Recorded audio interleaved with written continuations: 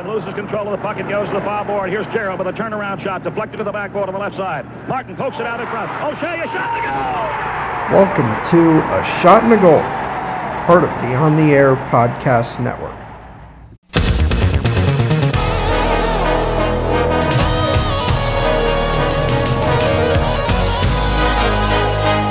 Episode 18 in your ear on this Friday, if you're listening to it on time. This is A Shot and a Goal, a podcast about hockey broadcasters. My name is Jake Baskin.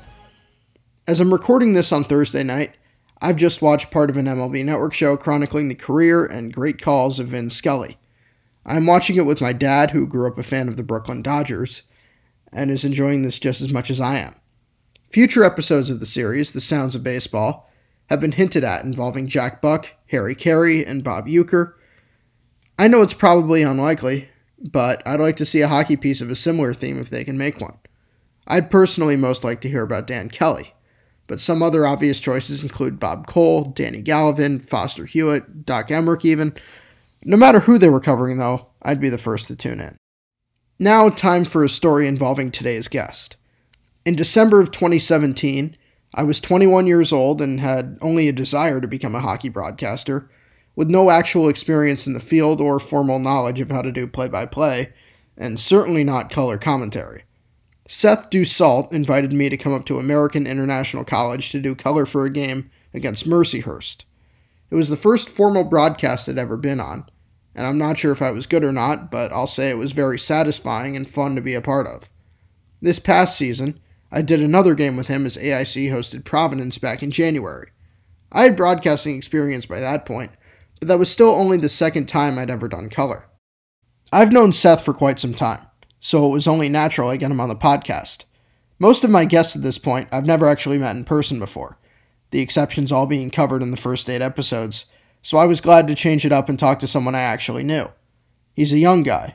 If he's 30 at this point, he's only recently reached it. But he learned the game of hockey on radio, a rarity for this generation that I really respect, and he's just as big of a broadcasting nerd as I am. I hope you enjoy listening to Seth as much as I always do. This is Seth Dussault from American International College in Springfield, Massachusetts, on episode 18 of A Shot and a Goal. And Wickers eventually up the boards, can't get it out though. Yaks shielding, holding. Yaks away from Anderson. His pass deflects back to himself. Giannis Yaks putting on a show. Back to the point bomb. To Yaks. One-timer score!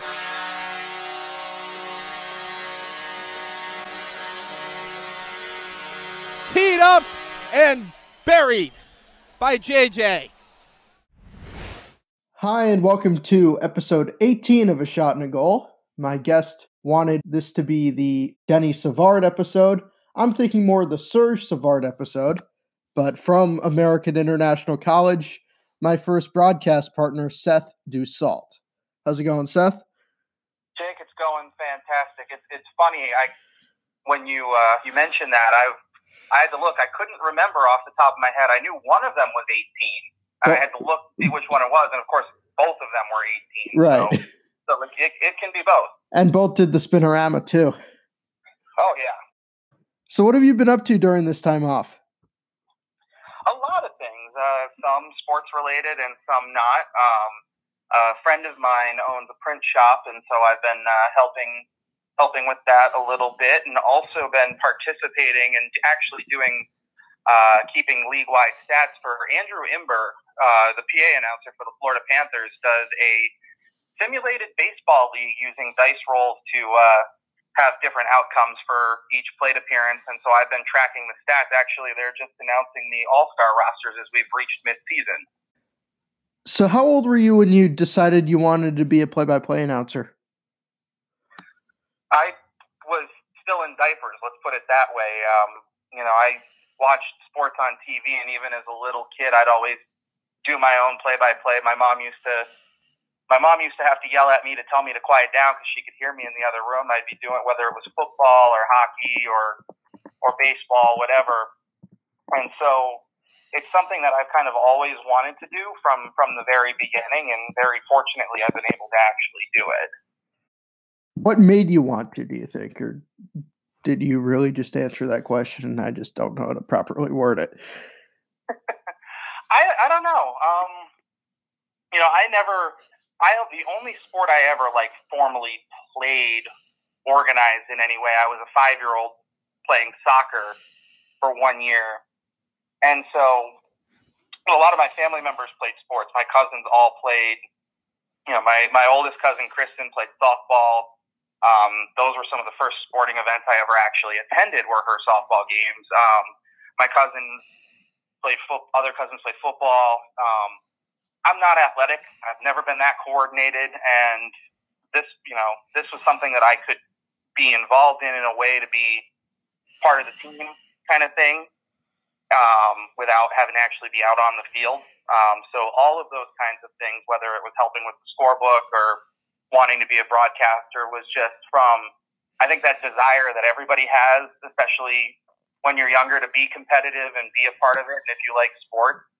But knowing that I wasn't going to be able to do it with a bat or a stick in my hand, this was a way to be involved. Yes, I suffer from that same predicament of loving sports, but not being any good at them. Yeah, I joke, you've heard the expression, 2 left feet, I have 2 right ones. I get that. Who are the biggest influences on the way you call games? Well, I grew up a Whalers fan, so the first and foremost answer, and this is probably not a secret to anybody who knows me, is Chuck Caton, an autographed poster of whom hangs in my bedroom. I grew up, obviously when the Whalers left, I was 8 years old. And so 8-year-olds don't have really the ability to be jaded the way a lot of the adults were about it, and how people in Connecticut and Western Massachusetts tend to feel about the Hurricanes now that they're no longer in Western New England. I just thought, oh, look, my team's got new uniforms. And I had always listened to the games on the radio and then even online, because the NHL has, for a very long time, has put the NHL, you could listen to NHL radio online. So I grew up listening to Chuck Caton. So, he's somebody that I look up to. I've gotten to meet him a few times, which has been really fantastic. But that's definitely number one. And then obviously, growing up living in Massachusetts, obviously Don Orsillo, when he was the Red Sox play-by-play guy on Nesson, and Jerry Remy with him. Obviously watched a lot of Jack Edwards, Doc Emmerich doing the national broadcasts, people like that. But I would say Chuck is first and foremost on that list. About the Whalers Hurricanes thing, I grew up a Thrashers fan. I was 14 when they moved, and I had no connection to Atlanta. I just rooted for them for reasons that are too long to explain. But my thing when they moved to Winnipeg was, screw the Jets. I don't feel this way anymore, but as a teenager, I was never going to root for the Jets as long as I lived, unless I got hired by them, in which case. But that's interesting that you stuck with the team. Yeah, well, like I said, I was only 8 when they moved. I was a little too young to even think like that. Like I said, you don't meet too many jaded 8-year-olds, just as the way little kids are. And of course, I think it also helped too that they had the first year in Carolina, and then Ron Francis signed there. And even I never got to watch Francis play for the Whalers live, because obviously he was traded. I was 2 years old when he went to Pittsburgh. But I knew the name, and I knew the importance of that name. And so, him going there, and then obviously 3 years after that, they're in the Stanley Cup final, that magical 2002 run. And I still have, he's one of my favorite players. I have an Eric Cole jersey.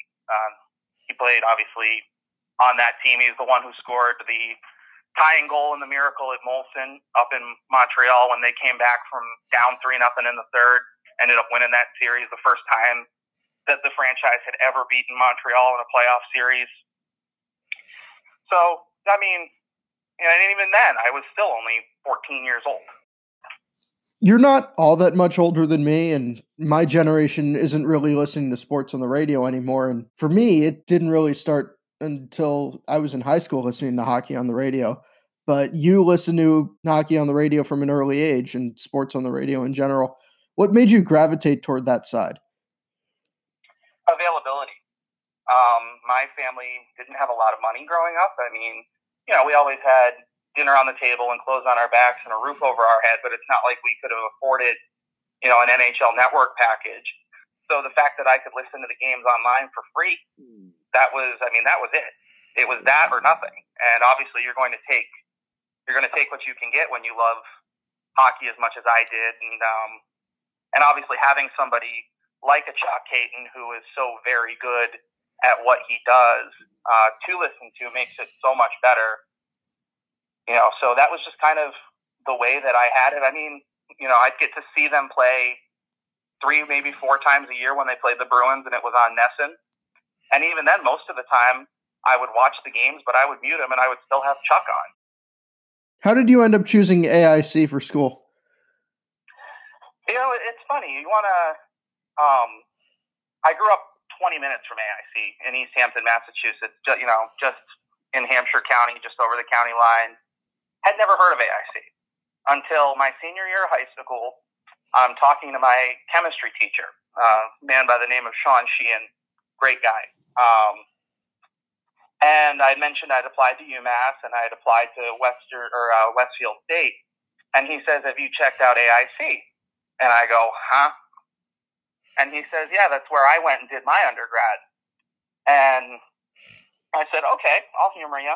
So I went down there. They did a campus tour, fell in love with it. It just clicked. It felt right. And by the end of the tour, I turned to my stepfather and I said, "This is where I want to go." And that was it. Like, it really was that easy. So it was a sort of love at first sight thing. Like, when you know, and I knew. As I understand, you kind of started the school sports broadcasting program when you were a student there. How did you get the school in on it? I don't know that I would say that I started it necessarily.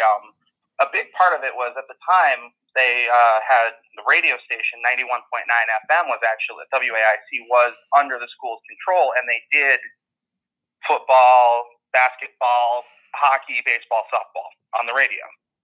And it was something that I wanted to do. So, of course, my first day, being 18 years old and bold, I walk in and I say, "I want to do this." And it happened, I got lucky that they had just graduated a bunch of people the prior spring, so they needed help. So it was like, "Okay, cool, you're on. You're doing the football game this Saturday." And it was just like, whoa, I was expecting, to be doing grunt work, not going straight on the air. But there it was. It never hurts to ask. And that's kind of how, and I didn't even know when I got to AIC that their ice hockey team was Division I, because I didn't know they had a team, because I didn't know they existed. And so, Professor Hughes, who was the head of the comm department at the time, quickly found out my love for hockey. So I was, put on the hockey broadcast doing color commentary with one of the few returning broadcasters. But to me, it was like, we travel with football, we travel with basketball, we have Division I hockey, and we don't travel to do the road games for them. So persistence, again, it was all the time I was pestering Professor Hughes, "Let's travel with them. Let's do the road games for hockey. Come on, this is a huge thing for the school." And my sophomore year, it kind of worked out. We played at UMass, and I went into Professor Hughes' office, and I'll never forget thinking, this is either going to work or he's going to fire me for being so obstinate. But I said, "We don't have a single game on the radio tonight or tomorrow night. We're at UMass. Let's put this on. What reason can you give me not to do this?" And he looked at me, and then he kind of shook his head, and then he goes, "You know what? I can't give you one. Let's do it." And so that was it. And then we later on, our last regular season game was a conference game. It was at West Point. We went down there. We did that one too. We did the playoff game that we played out at Holy Cross. I'll still never forget that heartbreak, losing 1-0 in overtime on a bad line change. But after that, we started doing every hockey game. And we started picking up, they started web streaming my junior year, 2009. So the athletic communications over in the athletic department was starting to stream other sports. And so I did the first field hockey game. I did, the first soccer games that we ever broadcasted, all of that. And it kind of worked out. And I had a lot of friends on the field hockey team, so I was really excited, even though I didn't have a single clue what was going on. I go back every now and again, listen to some of those early ones, and I just cringe because it's really clear when you don't know if you're trying to do play-by-play for a sport that you don't understand. Yeah, that's field hockey for me too. I fully understand that. Yeah, and now I've gotten to the point after doing it for 11 years that it's second nature to me, and people are like, how do you know so much about it? And it's just like, well, I've been watching it for 13 years. My dad likes to tell the story of my first field hockey game for NSN. It was Amherst against Keene State at Amherst. It was actually a terrible game. It ended up 9-0 or something like that. And my dad texted me saying, this is the first field hockey game I've ever watched. And I told him that makes two of us. Yeah, I mean, the first time I did a field hockey game, I didn't have any idea what to, I had watched the games, but I didn't really know the terminology, and and it was really obvious. And so after that game, I said I'm never going to do another game where I'm this far out of my element. So I did some digging. I talked to the coach. I went online and just researched some basics. But I mean, again, there's no substitute for doing it and just spending time with it. The only way you get good at something is by being bad at it first. Yeah. That's a good philosophy. So I got to be good at doing field hockey by being bad at doing field hockey. And the only reason I was good at hockey or ice hockey, I should say, when I started was because I had been doing it in my living room since I was wearing diapers. What does your current job entail? So the coordinator of athletic communications is the title. And it's sort of in the athletic communications world, we have the joke that our job is simply, quote, other duties as assigned, end quote, which means a little bit of everything. Primarily, obviously, the broadcasting, but also social media, game recaps, any graphics for whether it's social media or I make game programs for our home games for hockey, game notes, statistics. Basically anything that comes out of the athletic department that's consumable by fans or by media, we do. On the broadcast, how do students help you out, and have any over the course of your time there expressed interest in doing play-by-play?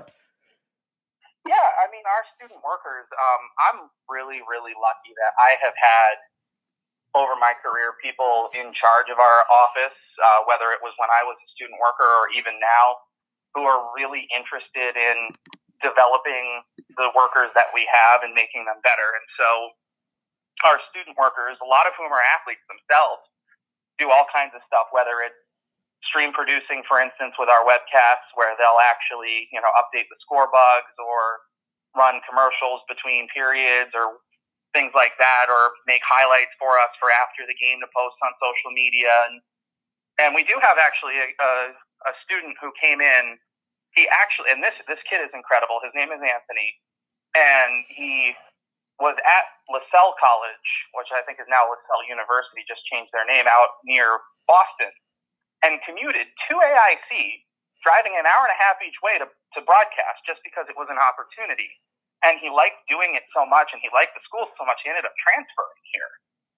And so he does a lot of our volleyball, because I'm out, obviously out on the turf with field hockey or with soccer. So he does volleyball, and it's phenomenal. It's a lot of fun, and it's a lot of fun to have somebody who's as enthusiastic about it. And in a lot of ways, he reminds me of me when I was that age, just really passionate about it, wanting to do it, and willing to do whatever it takes to do it. And you need to have that in just about any walk of life, but especially this one. So you talked about doing the first road games. Now, how much do you get to travel for any sport? A lot.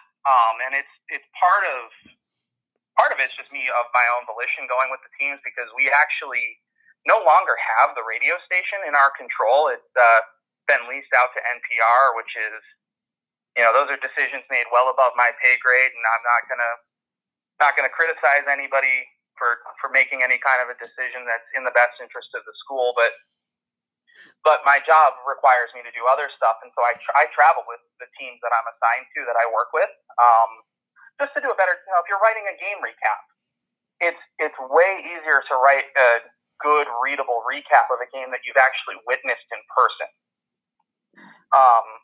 So for me, because anybody can look at the box score, right? If you just want to know who scored the goals and at what time, just go look at, why are you even reading the recap? Just go look at the box score. It's right there. So you kind of want to bring it much in the same way as a broadcast. You want to bring it to life for the people who are going to be interested in it. So that for me it's a big part of it, but also for me it's about being there for the student athletes. I know how much work these guys put in. Whether it's our field hockey team or our lacrosse teams or soccer or track and field or ice hockey, whichever sports I'm with, showing them, hey, I'm willing to sit on a bus for 2.5 hours to go sit in the rain and watch you play so that I can do a better job of covering you. It means something to them. And I think that's the most important thing, is that, you're providing a service for them and their families. And it really does make a difference in how they perceive their experience, because they know they've got somebody who really is interested in making sure that they have the best experience possible. How many sports do you call over the web stream? Yes. A lot. I do or have done football, field hockey, volleyball, men's and women's soccer, men's and women's rugby. Occasionally do men's and women's basketball if we don't have hockey going on. Obviously ice hockey, wrestling when we have home matches, which isn't very frequently. Men's and women's lacrosse, baseball, softball. So a lot of stuff. I mean, people know me most as the ice hockey, field hockey, and lacrosse person, but I will call any game. I like competition, and obviously the student athletes, I know all of them, and I want to see them play. So I'm already there. I might as well do it, and it's a lot of fun for me, and I hope it's a lot of fun for the people who are watching. What's your favorite outside of hockey? This is a question that always gets me in trouble, because it's one of the things the coaches like to razz me is that they always say, oh, this is your favorite team. You don't, you care about them more, and they're joking. I don't.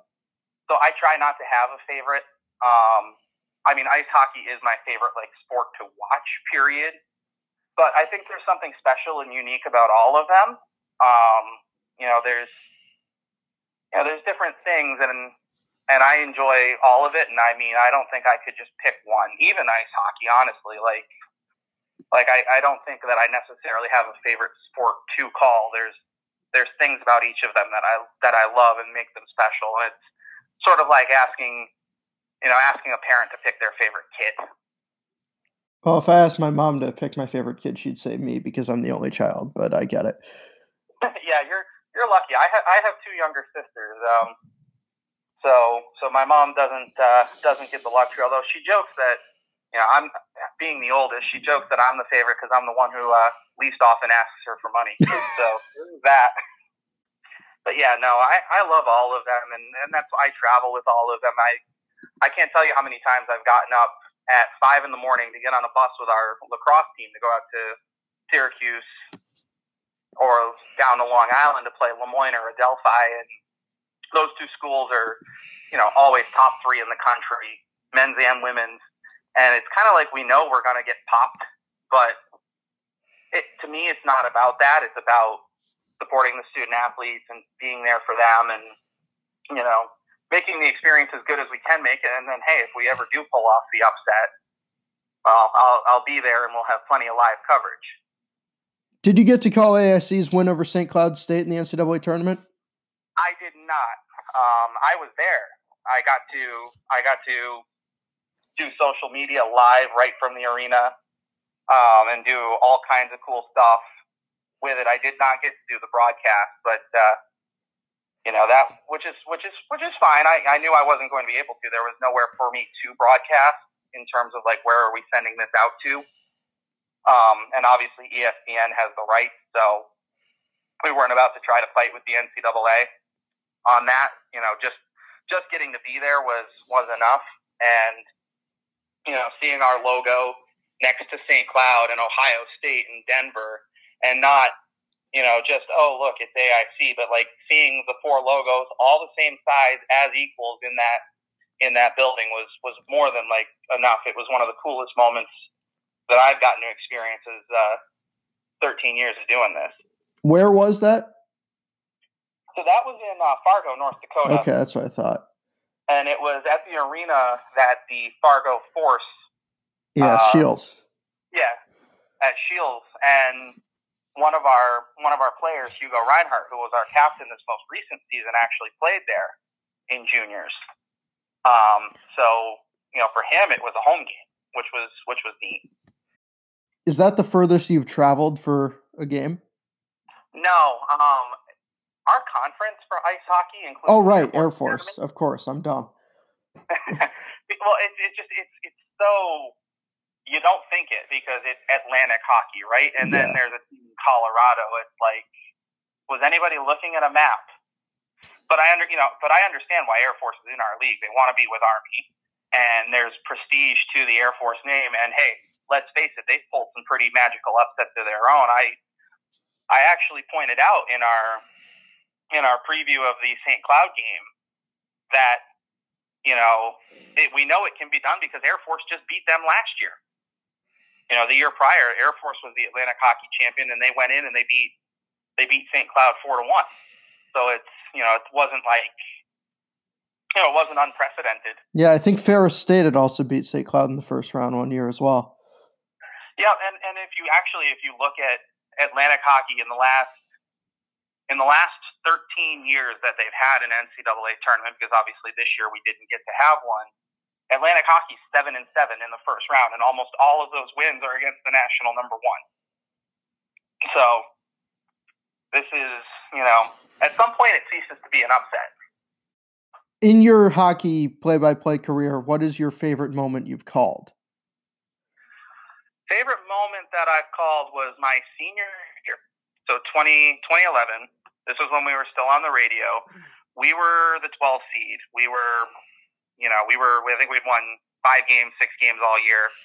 But we went down to West Point, having been swept in the regular season, including in an outdoor game at Rentschler Field as part of the Whale Bowl, which was really cool in its own right. And we went down to Tate Rink and beat Army 6-3 to advance to the second round.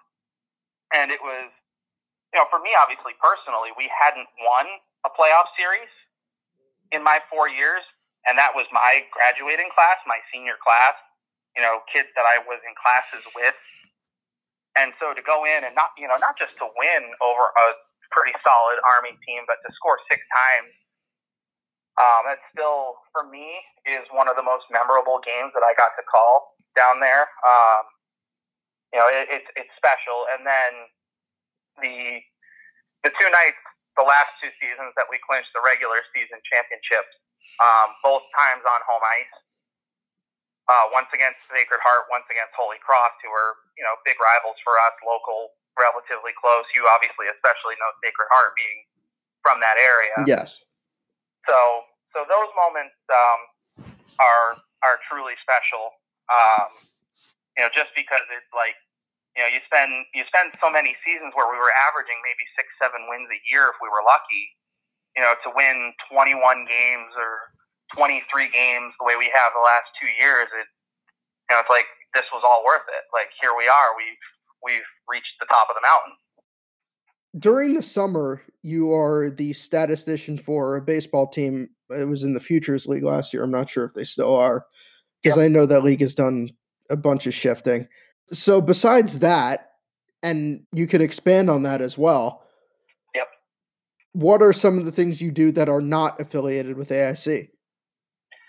So the Westfield Starfires is the team that you're referencing, and I can't even say that that's not affiliated with AIC. Part of the reason I jumped on board was that we had 3 of our players play there last summer, and the owner is an AIC alum who used to broadcast games with me. He came, Donnie Morehouse, who does games for UMass and was a member of our 1990 ECAC2 championship team, who is, just an awesome human being and one of those people that's good at everything he does kind of thing. They started this team in the Futures League, and, I knew they would need some help because those teams are volunteer driven, and in the summertime, I don't necessarily have a lot to do. So I reached out to his son, Evan, who's now the director of hockey ops at Brown, I believe, who had been our doho a couple of years back, and said, hey, if you need a broadcaster or you need any kind of help, let me know. I'd be happy to be on board. And ended up doing stats for the team the whole year, and it was a lot of fun. We didn't win a lot of games. It was, very much a first-year team, but we had Jack Fox break the strikeouts record for the league, and we had the league's batting leader, and a lot of kids from the Northeast 10 Conference, which is AIC's home conference, and it was really, really neat to, be teammates, quote unquote, with a kid from Merrimack and a kid from Stonehill, and just kind of get to just have fun in a no stress environment where, it's not, it wasn't about money or anything like that. It was, hey, I'm going to enjoy this and it'll be something to do in the summertime because it's not necessarily, a busy time of year for us. Okay. Last question. Obviously you have a great job and you seem to really love what you do, and I have no doubt that you do, but do you have any goals like in the back of your mind that you want to or think about aiming for? There are a couple, and I mean, obviously at some point I would love a shot at the NHL, but I understand obviously that there are only 31 teams, and even with Seattle coming in and making it 32, the odds are long.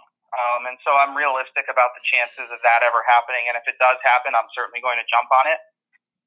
But so for me, it's been tailored a lot to how can I make AIC better? What can I do to, improve further, not only what I do, but what our department as a whole does. So I started this spring. Obviously we didn't get to see it through to the end because the season got interrupted, but I started doing some of the components of things that we do with the hockey team. We do a weekly, series preview, video interview with one or two players, maybe a coach. I started doing that with some of the other teams. I did that with softball. I did that with women's lacrosse, two other teams that I'm responsible for. I'm going to be trying to do it with field hockey and with the soccer teams in the fall. Just trying to find new ways to get the message out there, promote our student athletes, and just improve my own skills, improve my video editing ability, improve, anything that I can do to just make myself better at what I do so that I can be better for my alma mater and be better for the students that are there and make their experience as good as it possibly can. All right, Seth, that's all the questions I have. Thank you for doing this, and I hope to broadcast a game with you again sometime. Yeah, hopefully we get to have a season this fall, and I'd certainly love to have you back. Whether it's ice hockey or any other sport you're interested in, we certainly, if we play, we will have a lot of games, and so I'd be happy to have you on. That was Seth Dussault, American International College's Do Everything guy. Always great to talk to him, and thanks to him for coming on. Like Seth, I'm a big fan of longtime Hartford Whalers and Carolina Hurricanes radio announcer Chuck Caton. Although I don't have a signed poster of Caton, I have talked to him before over the phone thanks to my writing job with Sports Broadcast Journal. He would definitely be fun to have in this podcast if I could get in contact with him again. Seth calls a lot of different sports and loves them all pretty much equally, which is good for him and something I'm trying to learn how to do myself. I did a number of different sports this year that I had never called before, and some I had barely even watched. I want to get to a point where I'm preparing the same way for each game, giving each game, no matter the sport, level, or matchup, the proper amount of attention. Admittedly, I'm not there yet. It's something to work on in the future. That'll do it for episode 18 of A Shot and a Goal. You can follow me on Twitter at JakeBaskinPXP, JakeBaskinPXP, or you can access the backlog of episodes at A Shot and a Goal. Episode 19 will feature our second American Hockey League guest, longtime Grand Rapids Griffins announcer Bob Kaiser. He certainly didn't know me at the time of our interview, but I've got to tell you, Bob is one of the nicest people I've ever talked to. After that, we have Phil Jubileo, Nick Hart, Sebastian Goulet, and Ryan Holt. See you on Wednesday.